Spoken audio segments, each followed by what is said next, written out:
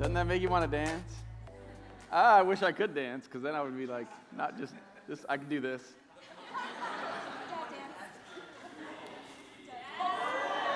Oh, don't make me break out the Running Man.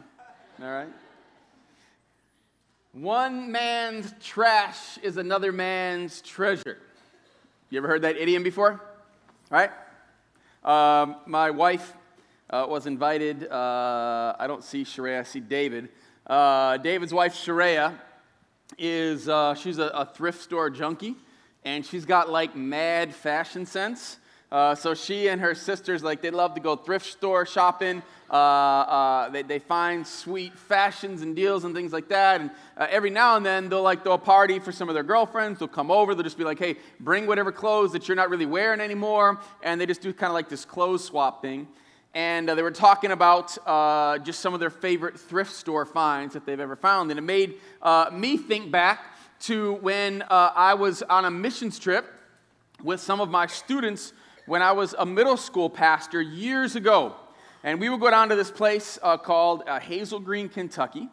And Hazel Green had, it was this tiny town that was quite poor, but they had a thrift store that people from some of the other surrounding towns would just bring stuff in. And this place was like old, like it had like old stuff, which is the best place to go thrift store shopping. You know what I'm saying? Like, you don't want that. And you're like, sometimes I go into Goodwill these days and I'm like, it's like brand new. Like, I don't want brand new stuff. I want stuff from like 20, 30 years ago. Let me find a sweet pair of Zeke Cavarici jeans. You know what I'm saying? Like something, you know what I'm talking about. Well, this place had like really, really old stuff and all kinds of just crazy things. And a lot of times it would be like just a big box of clothes. Like it wasn't even on hangers. Like you just had to like look through boxes of clothes. And they had on Wednesdays, I can't remember if it was $5 or $1, but basically you could fill a bag. I think it was for $1. You got like a normal grocery bag, and you could just fill it. And whatever you could put in it was $1, all right? I remember I was going through this box, and I found, this is my favorite thrift store find, I found a full-length men's Burberry trench coat. Like legit made in London Burberry trench coat. I was like, they had a little stain on it. I was like, this thing is dope. I got that and like 3 other shirts for $1, all right? It was pretty amazing. Now, I found myself after 6 months and not having worn it once. I sold it on eBay for like $150. I was pretty excited about myself. What is your favorite thrift store find? Go ahead and turn to the person next to you. Share with them what your best thrift store find has ever been.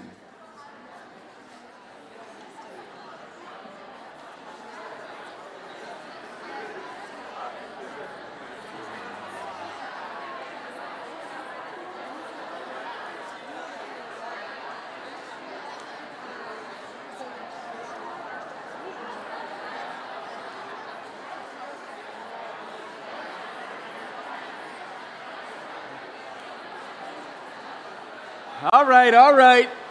You guys are getting a little too excited about this. Like I'm seeing people smiling and laughing. And so why do we sometimes throw out things that other people want? Why do we sometimes throw out things that other people want? It's an issue of value, right? All right, we value or don't value what somebody else values or doesn't value. So I want to ask us a question. We're going to do a little audience participation. What do we value as a society? What do we value as a society? This is an all play, so throw stuff out. What do we value as a society? Some. You do. Pastor's kid, right there. Jesus, he says. Yeah, what else? Status. What? Status, okay. Money. Cars. Power. Health, yes. Did somebody say time? Time. Image. Freedom. Career. Family. Yeah, there's a lot of things that we value as a society, right? And I don't think anything that was just talked about is necessarily bad. It's not inherently bad. Many of those things are actually really good. A lot of it has to do with how we utilize those things that we value, right? If you have your Bibles, I'd like you to open up to Philippians chapter 3 this morning. We're going to be going through verses 1 through 14. I'm going to break it up as we go. The context that we've just come out of, as you remember, Paul has written this letter to the church at Philippi. They were like his homeboys and homegirls. He loved them. He was so excited. Oh, if you need a Bible, you can just raise your hand. We've got folks that are walking down. They would love to make sure that you get a Bible. You can follow along with us. You can look it up in the table of contents. Corey, we got one right down here. No, that's okay. Thank you. He writes this letter because he really likes the Philippians. He's excited. He wants to encourage them. He's so thankful for the ways that they have encouraged him by their generosity, by sending people to take care of his needs, look out for him. And he wants to make sure that they know how much he loves them, how grateful he is. In fact, he's just finished talking about the guy that they sent who almost died. He says he's super excited that he's going to get a chance to send him back. In fact, we think that he's actually the one who brings the letter. You see that in chapter 2, Epaphroditus. And now Paul gets into chapter 3, and he says this: "Further, my brothers and sisters, rejoice in the Lord." All right? Paul is always talking, in fact, a lot of people call this the letter of joy. Paul's always talking about rejoicing, being joyful, and in spite of his circumstances, because remember, he's in jail when he's writing this. He's under house arrest in Rome. He has to actually rent a place that he has to pay for him to be there, and he's chained to a guard, we expect probably most of the day. When he's talking about rejoicing, rejoice in the Lord. He says, "It's no trouble for me to write the same things to you again, and it is a safeguard for you." In other words, he's shared what he's about to say to them next previously. And he's like, sometimes we need to hear it more than once, right? And we know that, right? Repetition is the mother of learning. Sometimes you're like, "Man, Torrin, I feel like you just preached that message." Yeah, I probably did, and you probably needed to hear it again, all right? That's why. Actually, it's probably because I needed to hear it again. Paul says the same thing. He's like, "Look, I've told you this before, but it's a safeguard for you. Like, I need to tell you again. Like, I'm not ashamed to have to say the same thing again." And look what he goes on to say. Verse 2, "Watch out for those dogs, those evil doers, those mutilators of the flesh." Now, in the English translation, it's hard for us to get the same level of kind of cultural understanding that Paul has in the original Greek and what he's saying. Like, this is some harsh words. You didn't call somebody a dog, all right, without it being incredibly offensive. Jews actually used to call Gentiles dogs. And back then, it wasn't like, your husky that you've got its own Instagram page for, okay? It's not like those kind of dogs, all right? Okay, it's not like little Pookie that you dress up. Like, these were the kind of dogs that literally, like, they were scavenging, they were mangy, they didn't ever go in nobody's house, they ran away from you, they didn't come up and try to get petted. Like, these were like kind of nasty dogs, all right? You're like, "I don't even know what that's like." Yeah, you don't. But like, when he says dogs, don't think of the cute husky, all right? The little cockapoo or whatever it is that you're into, all right? Think of like a mangy dog that's like this was not a good thing for him to say. He's being harsh, and he's being harsh on purpose. And the reason that he's being harsh and calling them evildoers and mutilators of the flesh is because he wants the Philippians to know it's not about adding something to Jesus. See, that's what was happening. There were folks, we call them Judaizers, they were called Judaizers, people who were Jewish, who would go around to the early churches, and they would say, "It's great that you follow Jesus. He's the Messiah, but you don't only need Jesus, you need Jesus and something else. You need Jesus and the law." And so if you truly want to be a part of God's family, you not only have to believe in Jesus, but you also have to observe the law, which means getting circumcised if you're a male. All those other things. So when he says they're mutilators of the flesh, it's because they're coming in and they're trying to tell Gentile Christians, hey, it's cool that you follow Jesus, but you need Jesus plus the law, plus getting circumcised. He's like, man, they're just out to like hurt you. That's not what you need. And so he calls them dogs. He calls them evildoers. And it's harsh language, way harsher than what we read when we kind of read this. You're like, well, that's a little bit mean. No, it was like smack you in the face kind of mean of what Paul was saying, but it was because the gospel was at stake. You see, anytime that you try to add something to the gospel, you actually neuter the gospel. It's no longer the good news anymore when it's something that you have to do alongside of it. The gospel has always been something that is by grace, through faith, in Christ, period, end of sentence, full stop. You can't do anything to earn it. It's not about how good you are, what you do. You see, we, in our society, we often connect it to legalism as well, where it's like, well, it's the gospel, like it's Jesus, but there's some other things you need, like there's some things that you also need to know. Or did you go to the right church? Were you baptized at the right age? Were you confirmed into the church? Sometimes we want to add things to salvation. And if we ever hear somebody saying that, if you ever hear me saying it's Jesus plus something, then I want you to come up and smack me, like maybe with words, not like your fist or anything, but like that's something you ought to fight over. Okay? The gospel, the good news is the fact that Jesus, and Jesus alone, by grace through faith, there's nothing you can do to earn it. It's this free gift. And that's one of the questions we got to ask ourselves, like, what are we going to do with our sin?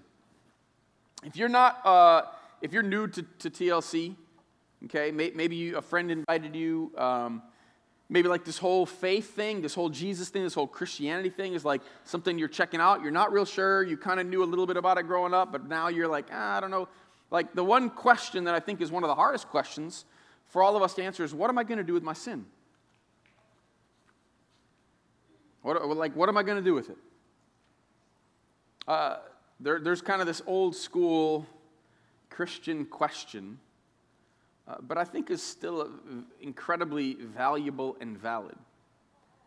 And it's simply this. If you were to stand before God today, and God was to look at you and say, why should I allow you to be with me in heaven? What would you say? And take a minute and just like rehearse that in your own head. If God were to be here right now and say to you, why should I let you be with me in heaven? What would you say? The Bible says that there is only one right answer. And the reason that Paul is so fired up on this particular issue is because it's not about anything that we do. It's about Jesus and Jesus alone. If your answer is Jesus, that's the right answer. I couldn't do anything about my own sin. I couldn't do anything to earn your favor, God. I simply proclaim that I trust in Jesus' death and resurrection. And the Father will say, welcome my daughter. Welcome my son. Come and spend eternity with me. Now, Paul kind of goes off for a minute, and then he's going to say, those are the folks I want you to pay attention to. Don't let them get in and infiltrate and try to tell you that it's Jesus plus something else. And then he goes on and he says, we are actually the circumcision, which is a weird thing for us to hear in 21st century Grand Rapids, all right? Like, that's just kind of a strange thing. All Paul's point is basically those who were circumcised in the Old Testament were part of God's covenant people. And he says it's not about physical circumcision anymore. It's about a circumcision of the heart, spiritual circumcision. It's basically saying we are spiritually now part of that covenant, the new covenant that was made in Jesus' blood. He's like, we're the people of the covenant. We are the family of God. And then he goes on and he gives 3 ways that you can identify the people of God, what they actually do, okay? I'm going to come back to those in just a minute. Let's continue reading in verses 4 through 6. Because Paul's like, well, I'll read the 3 things. He says, we who are the circumcision, we who serve God by his Spirit, who boast in Christ Jesus, and who put no confidence in the flesh. And then in verse 4 he says, though I myself have reasons for such confidence. In other words, look, man, if anybody's going to be confident in what they've done, like, I got reason to be confident. He's going to go on and he's going to brag for a second. If someone else thinks they have reasons to put confidence in the flesh, I got more. Circumcised on the 8th day of the people of Israel, of the tribe of Benjamin, a Hebrew of Hebrews. He's like, yo, man, like, I am from, like, the pure blood Hebrew. Like, I'm like the elite tribe of Benjamin. Like, I was circumcised on the 8th day. Like, I'm like all of that. I did 23andMe, the DNA thing, like a few months ago. Brenda got it for me. And, like, I'm dark complected, right? Like, I don't fit in West Michigan, like, perfect. Like, I'm not tall and blonde, you know, like I wish I was. Or, okay, like, at least tall. Like, I'm like, Lord, come on, 3 more inches? Why I always got to lie and say when people ask my height, like, I'm 5'8", 5'9". No, you're not. With lifts in, maybe. So I took 23andMe, and I was like, there must be something in my background, right? Like, I knew I had some German and some English, and I was like, but I'll bet there's something, like, really exotic and fun and cool. And it came back, and I was like, 80-some% Northern European. Like, and then, like, I had a little bit of German, and then the shocker of all, the thing that I was the most angry about, ever since I moved to West Michigan, like, I'm always like, the Dutch. The Dutch. Don't like the Dutch. I'm obviously not Dutch. Turns out I'm 8% Dutch. Been making fun of the Dutch the last 20 years. Now I realize I've been making fun of myself. Well, I went to my wife, and I was like, babe, we got to get this for you. Like, we got to take this for you. So my wife's Filipino, and her last name was Inyong. Okay, Inyon. Onion with an I, all right? And it was very, very Spanish. Now, Spain ruled over the Philippines for like 400 years. She's got this Spanish last name. I'm thinking to myself, like, she's going to have something fun. Like, I didn't have anything fun, all right? But she's going to have something fun. There's going to be something back. Hers came back. We just got it this past week, and literally it was one category. She literally is 100% Filipino. That's it. There's nothing else, all right? Total, complete, purebred Filipino woman right there. Nothing else in the pot. That's what Paul's saying. He's like, yo, like, if anybody could brag, like, I can trace my roots right back, all the way back to Abraham, like the OG. The OH, original Hebrew, maybe? I don't know, but he's like all the way. He's like, I'm like, if anybody could brag, I could brag. There isn't anything else back there. And then he's going to go on and say, it's not just about my ethnic history. It's not just about the fact that I come straight from Abraham. He goes on and he says, I'm not just a Hebrew of Hebrews. He says, in regard to the law, I was a Pharisee. Like, I took it the most serious. And that was true. I mean, Paul was a rising star among the Jewish religious leaders. Not only that, he says, as for zeal, persecuting the church. He's like, I didn't just live it in the things that I did religiously. I lived it in my passion. And he goes on, he says, as for righteousness based on the law, I was faultless. Paul was the original dude perfect.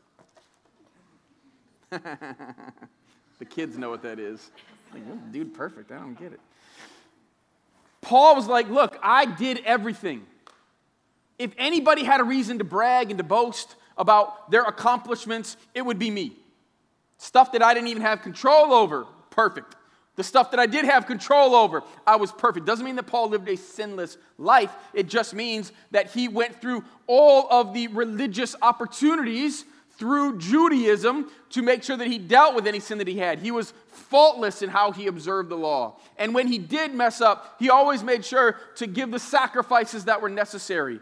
Paul's like, look, if anybody could actually brag, if anybody could say, look at me, I'm the one.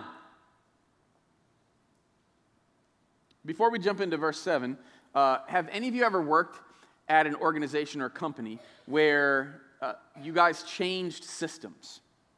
Like maybe it was somebody like, oh, all right, like you knew one system, right, and everything seemed to work out that way, and then another system came in, and you couldn't figure it out, it drove you crazy, and or like you maybe worked in accounting, and you thought like that you were doing the numbers correctly, and you didn't realize that it was a negative, not a positive, and you get to the end thinking it's one thing, and it winds up being something totally different.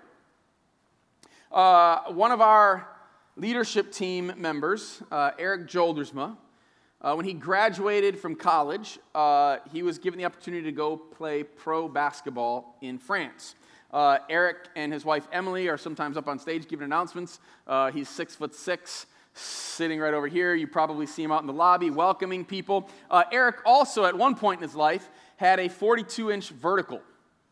All right, when you're 6'6" and you got a really long wingspan and you got a 42-inch vertical leap, all right, you can do some damage on a basketball court, my friends. All right, pretty amazing. His vertical now is 4.2, but at one time it was 42 inches, and a dude could dunk like none other. He was given the opportunity to go play ball in France. Now, Eric, if you've ever spent any time with him, you'll know that he's like charming and witty and funny. He's like the kind of guy that you kind of want to be around. He's an extrovert. He's gregarious, right? People love kind of being around him just because of how he makes people feel and his personality. Like he's just kind of out there and fun. And he moved to France, and Eric didn't speak a lick of French. And most of his teammates spoke very little English. Some a little better than others. But Eric had spent his whole life learning how to be who he was, how God had created him to be, in the English language. And then he moved to France, where he spoke no French, and he literally said he lost his personality for months. You see, instead of being an extrovert, he became an introvert, not because he wanted to be, he just didn't know how to communicate. He couldn't. He didn't know the inside jokes. He didn't understand what was being said. He was having to just live in this place that he wasn't who he was. You see, the whole system had changed. Instead of being in the U.S. where people spoke English and he could be funny and witty and fun, he now is sitting over here where he can't anymore. The system changed. Now, lucky for Eric, he was really good at playing basketball. And so that allowed him the time to really eventually learn. In fact, he was given one of the greatest nicknames of anybody I know. His nickname in France was La Vanille Gorille, the vanilla gorilla. Oh, that's so good. That's so good, right? Paul says, I had been living life with one set of values. And then I met Jesus. And everything changed. Verse 7. He says, but whatever were gains to me, I now consider loss for the sake of Christ. What is more, I consider everything a loss because of the surpassing worth of knowing Christ Jesus my Lord, for whose sake I have lost all things. I consider them garbage, that I may gain Christ and be found in him. Not having a righteousness of my own that comes from the law, all those things that I could do, right? All the things that I could control. He says, from the law, but that which is through faith in Christ, the righteousness that comes from God on the basis of faith. Whatever were gains to me, I now consider loss for the sake of Christ. Paul's like, look, if anybody could brag, it was me. Yeah, I had done everything right. He's like, but when I met Christ, like everything changed. Like the whole system got flipped upside down. And all the stuff that I used to think was a credit was actually a debit. If you're an accountant, you know what I mean. If you're like me, you're just like, what? Which one's good? Credits are good, debits are bad. I had to learn that this past week while I was studying. So Paul says the system changed. The system changed. I was trying to think about like everything that Paul actually lost. It was a lot. He left a lucrative, highly esteemed position, had huge perks. In his culture, he was seen as a rising star. People looked up to him, even at a young age. All of his peers he was above. All the people that were older than him, that he looked up to, were excited about what he was going to become. And when he met Christ, he had to walk away from that. Now, he's not saying that all the things that he did previously were bad, okay? Now, certainly persecuting the church, bad.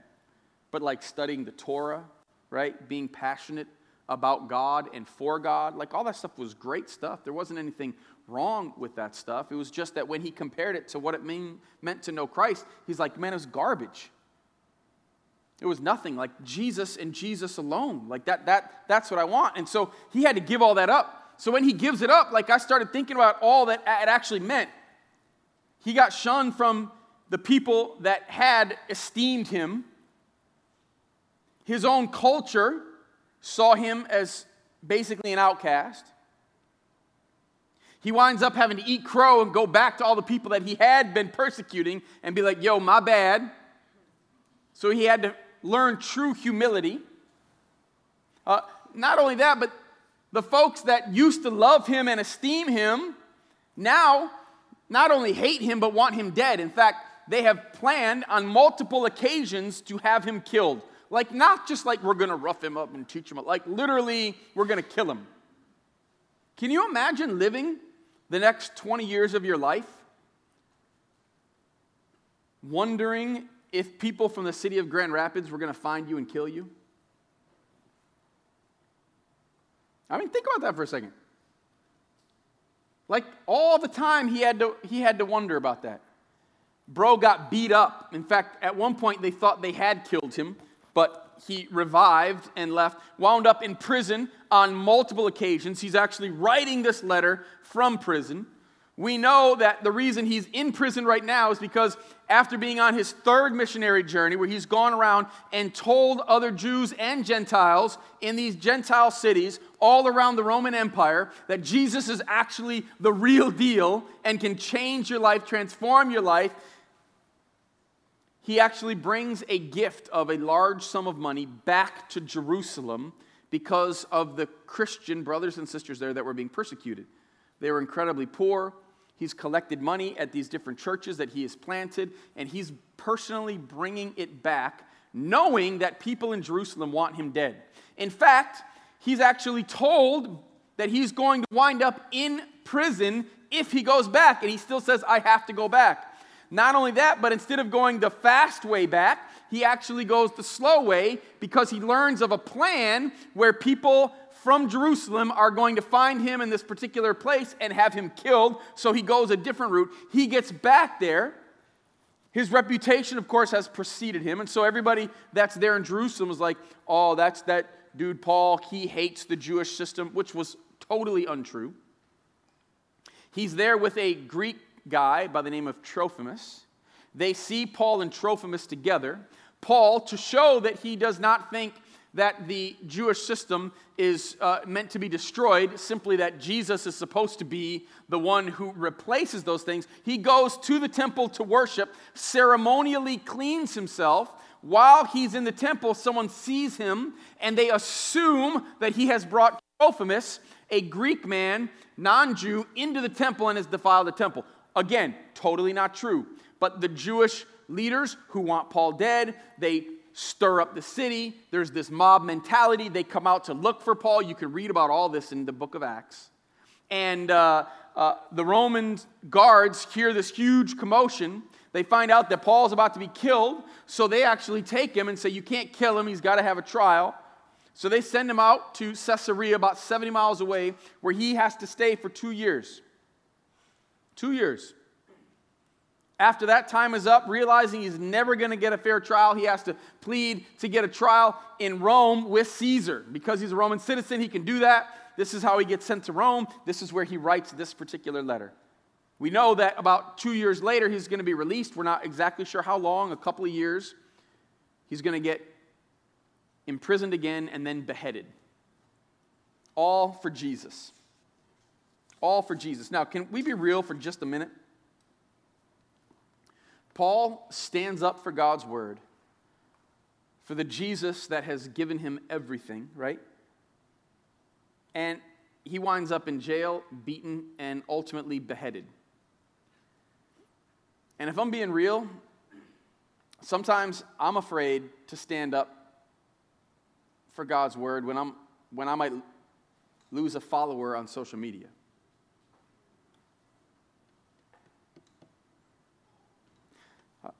I think sometimes we're afraid of this faceless culture that's telling us that we might be intolerant or worse, unloving, because we're going to stand up for God's word.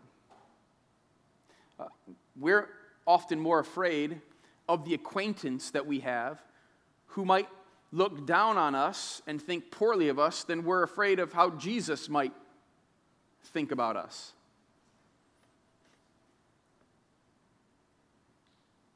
Do you consider everything in your life garbage compared to knowing Jesus?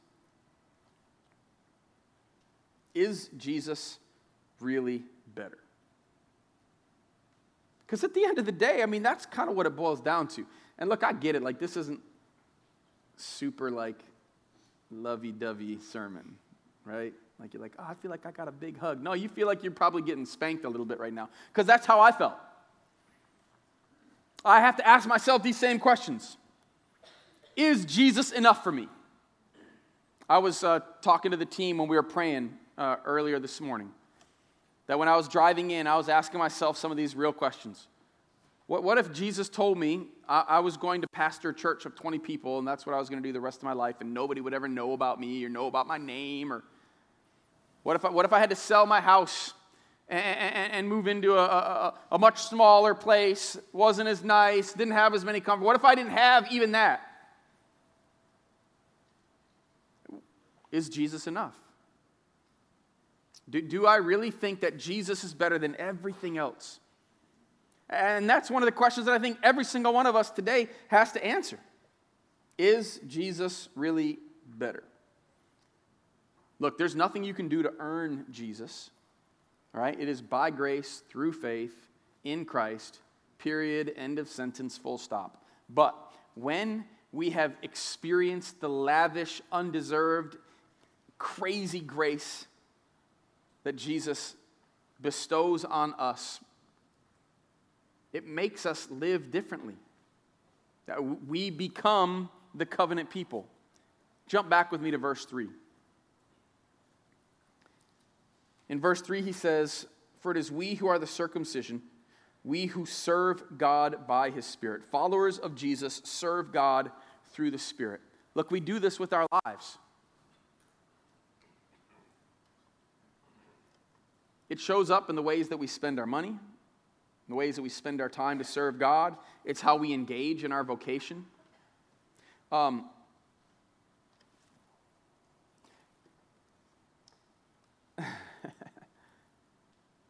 My wife and I, before we were even married, we're always good about giving 10% of our money. 10% always goes to the church. It's what we do to this day.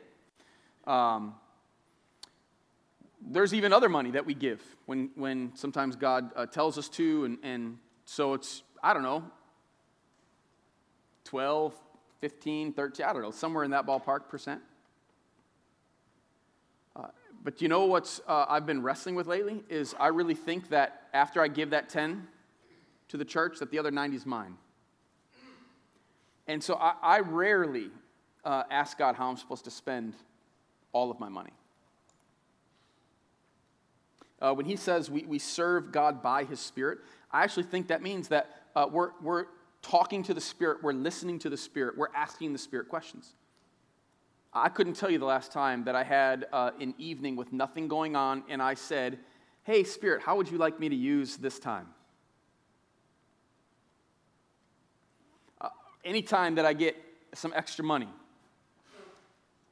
like something out of the norm. I almost never say, God, how do you want me to use this extra money? You know what I start thinking about? Ooh, let me jump on Facebook Marketplace.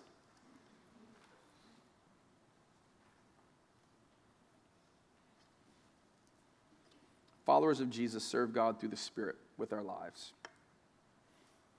We ask the Spirit what we're supposed to do, and we listen to the Spirit, and we obey. Not because it makes us any better in God's economy, in God's system, okay? That's not how we get salvation. But when we get it, we understand that now it means we're going to live differently. It begins to change us. Number 2, followers of Jesus boast in Christ Jesus without shame. We boast in Christ. Like, we're not afraid to talk about him. We're not afraid to tell people. Now, I'm not saying go on social media and every little political thing, like, you're going to try to, like, do the most Jesus-y political thing. I'm just saying, when the opportunities arise, okay, and there is a clear teaching of Scripture, don't back down. Don't be ashamed. Don't be afraid to tell somebody that you're a Christian and you go to church and you actually believe that Jesus is the only way and that what God's Word has to say actually matters and it's actually better for you.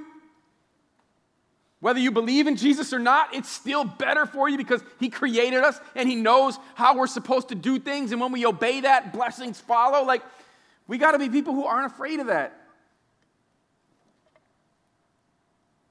I am sometimes. I'm working on it. I'm working on it all the time, trying to not be. But friends, we need each other. We need each other for that. The third thing, followers of Jesus put no confidence in the flesh, in our abilities.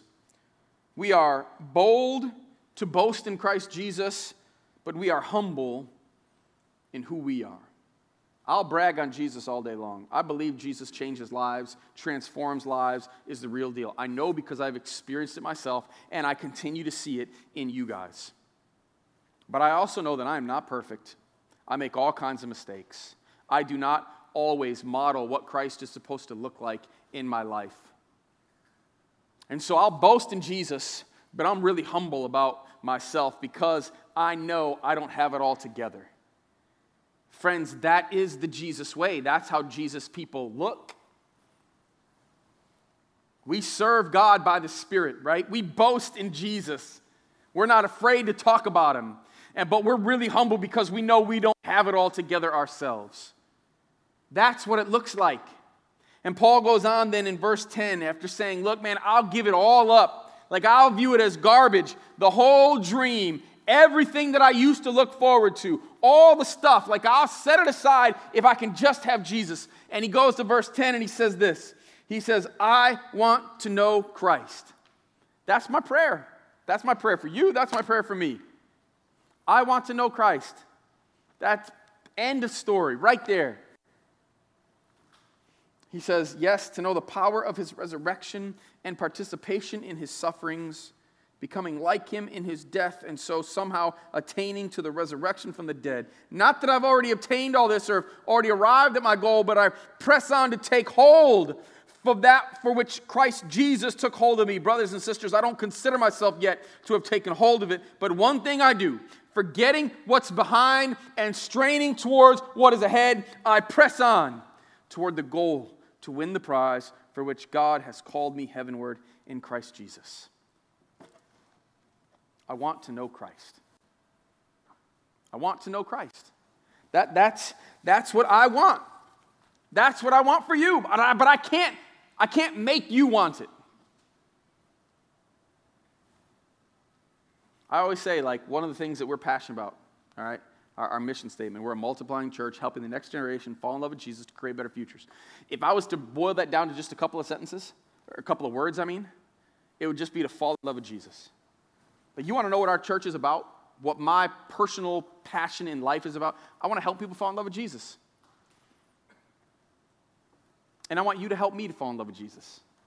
I want to know Christ. Because if I can get you to do that, if I can get that to be the thing that is the greatest good, the highest value, the thing that you hold up more than anything else, then all the other stuff just follows behind it. And oh, friends, I want that for myself so bad. And so I keep praying for it. Jesus, I want you. Help me want you. When I don't want you, make me want you. Do whatever it takes. What would you do? What would you give up, I should say, for a great deal? What would you give up for a great deal? Did you know back in 1867, we bought Alaska from Russia for $7.2 million. It'd be like $120 million today, okay? Some folks estimate Alaska to be worth today $2.5 to $5 trillion. Seems like a pretty good deal, right? Facebook in 2012 bought Instagram for $1 billion. $1 billion. You know what it's worth today? $100 billion. 2011, a guy bought a storage unit that had been foreclosed upon. You've seen Storage Wars before? All right? Same company. This couple bought this particular unit for $1,000. They found $500,000 worth of ancient Spanish gold. A legit treasure chest. That seems like a good value, right? Like you'd give up $1,000 to get that, wouldn't you? My $5 Burberry trench coat kind of pales in comparison to those things, doesn't it? Matthew 13, verses 44, Jesus said this: "The kingdom of heaven is like treasure hidden in a field. When a man found it, he hid it again, and then in his joy went and sold all he had and bought that field." Again, the kingdom of heaven is like a merchant looking for fine pearls. When he found one of great value, he went away and sold everything he had and bought it. Friends, are you willing to give up everything you have for knowing Christ? Receiving Christ will cost you nothing. Following Christ will cost you everything. Knowing Christ is worth anything. So I want us just to take just the next few moments and just sit with God, all right? I want you to talk to God about the things that you are afraid to possibly lose as you follow Jesus. Because it could mean real things. It could mean potential promotions at your job. It could mean some potential friendships if you're going to truly follow Jesus.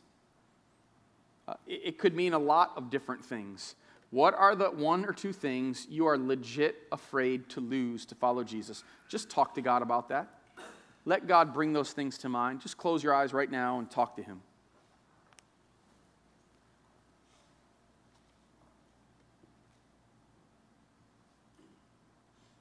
Jesus, reveal to us what we're most afraid of losing.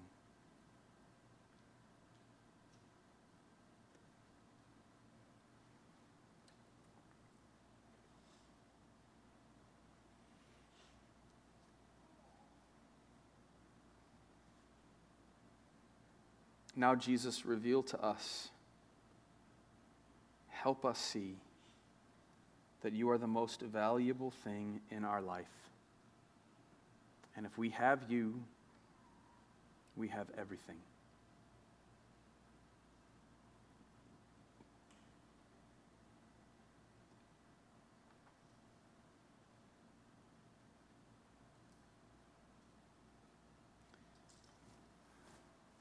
When I was 15, Jesus captured my heart. And now at 45, 30 years later, I'm continuing to ask Him to do it again. That's what I want for us as a church, to know Christ, that everything would pale in comparison. Jesus, may that be so of us. We will serve you, God, through your Spirit. Jesus, we will boast in you and what you have done. And we will not rely on our own abilities. We will be humble. Thank you for dying on the cross for our sins, for raising back to life, Jesus, just as you promised. Father, thank you for the gift of grace. Jesus, thank you for sending your Spirit to continually mold us more and more into your image. For your glory, let it be so. Amen.